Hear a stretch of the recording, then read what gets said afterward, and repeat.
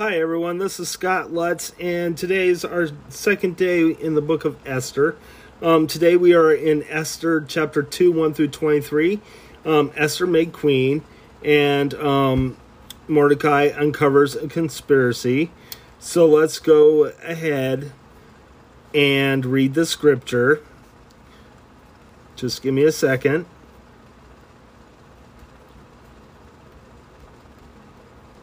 All right, let's go ahead and begin. Esther made queen.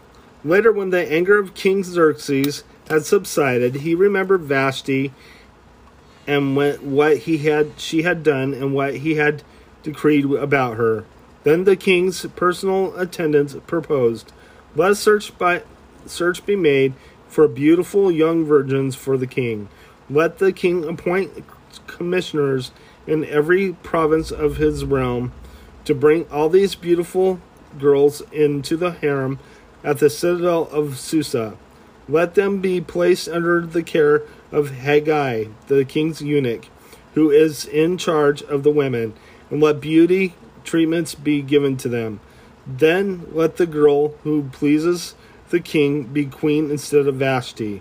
This advice appealed to the king, and he followed it.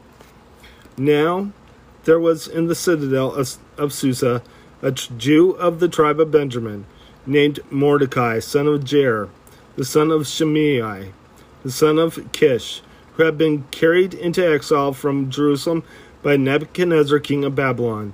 Among those taken captive with Jehoiachin, king of Judah, Mordecai had a cousin named Hadassah, whom he had brought up because she had neither father nor mother. This girl, who was also known as Esther, was lovely in form and features, and Mordecai had taken her as his own daughter when her father and mother died. When the king's order had been proclaimed, many girls were brought to the citadel of Susa and put under the care of Haggai. Esther also was taken to the king's palace and entrusted to Haggai, who had charge of the harem.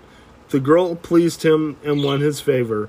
Immediately he provided her with her beauty treatments and special food. He assigned to her 7 maids selected from the king's palace and moved her and her maids into the best place in the harem. Esther had not revealed her nationality and family background, because Mordecai had forbidden her to do so. Every day he walked back and forth near the courtyard of the harem to find out how Esther was and what was happening to her. Before a girl's turn came to go into the king Xerxes, she had to complete 12 months of beauty treatments prescribed for the women, 6 months with oil and myrrh, and 6 were with perfumes and cosmetics. And this is how she would go to the king. Anything she wanted was given to her to take with her from the harem to the king's palace. In the evening she would go there, and in the morning return to another part of the harem to the care of Shashgaz, the king's eunuch, who was in charge of the concubines.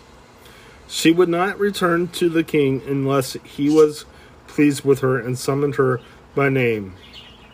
When the turn came for Esther, the girl Mordecai had adopted, the daughter of his uncle Abihail, to go to the king, he asked for nothing other than what Haggai, the king's eunuch, who was in charge of the harem, suggested. And Esther won the favor of everyone who saw her. She was taken to King Xerxes in the royal residence in the 10th month, the month of Tebeth, and in the 7th month of his reign. 7th year of his reign. Now the king was attracted to Esther more than to any other woman, and she won his favor and approved more than any of the other virgins. She had set a royal crown on So he set a royal crown on her head and made her queen instead of Vashti. And the king gave a great banquet, Esther's banquet, for all his nobles and officials. He proclaimed a holiday throughout the provinces and distributed gifts with royal liberality. Mordecai uncovers a conspiracy. When the virgins were assembled at a second time, Mordecai was sitting at the king's gate. But Esther had kept her secret her family background and nationality, just as Mordecai had told her to do. For she continued to follow Mordecai's instructions, as she had done when he was bringing her up. During the time Mordecai was sitting at the king's gate, Bigthanas and Teresh, two of the king's officers who guarded the doorway, became angry and conspired to assassinate King Xerxes. But Mordecai found out about the plot and told Queen Esther, who in turn reported it to the king, giving credit to Mordecai. When the report was investigated and found it to be true, the two officials were hanged on gallows. All this was recorded in the book of the Annals in the presence of the king. Let's go ahead and head to your New Testament reading.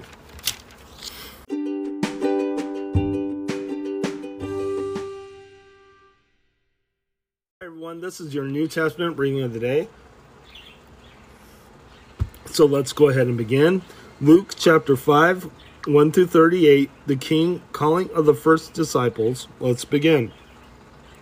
One day as Jesus was standing by the lake of Gennesaret, with the people crowding around him and listening to the word of God, he saw all the water at the water's edge, two boats left there by the fishermen, who were washing their nets.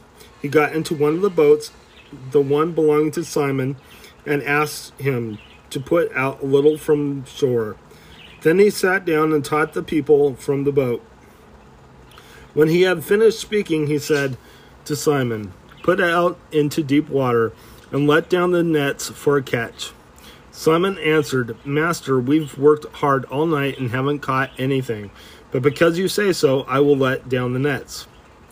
When they had done so, they caught such a large number of fish that their nets began to break. So they signaled their partners in other boats to come and help them, and they came and filled both boats so full that they began to sink. When Simon Peter saw this, he fell at the Lord Jesus' knees and said, "Go away from me, Lord, I am a sinful man." For he and all his companions were astonished at the catch of fish they had taken. And so were James and John, the sons of Zebedee, Simon's partners. Then Jesus said to Simon, "Don't be afraid. From now on you will catch men." So they put their boats up on shore, left everything, and followed him. The man with leprosy. While Jesus was in one of the towns, a man came along who was covered with leprosy. When he saw Jesus, he fell with his face to the ground and begged him, "Lord, if you are willing, you can make me clean." Jesus reached out his hand and touched the man. "I am willing," he said. "Be clean." And immediately the leprosy left him. Then Jesus ordered him, "Don't tell anyone, but go show yourself to the priest and offer the sacrifices that Moses commanded for your cleansing as a testimony to them." Yet the news about him spread all the more, so that the crowds of people came to hear him and to be healed of their sicknesses. But Jesus often withdrew to lonely places and prayed. Jesus heals a paralytic. One day, as he was teaching, Pharisees and teachers of the law who had come from every village of Galilee and from Judea and Jerusalem were sitting there, and the power of the Lord was present for him to heal the sick. Some men came carrying a paralytic on a mat and tried to take him into the house to lay him before Jesus.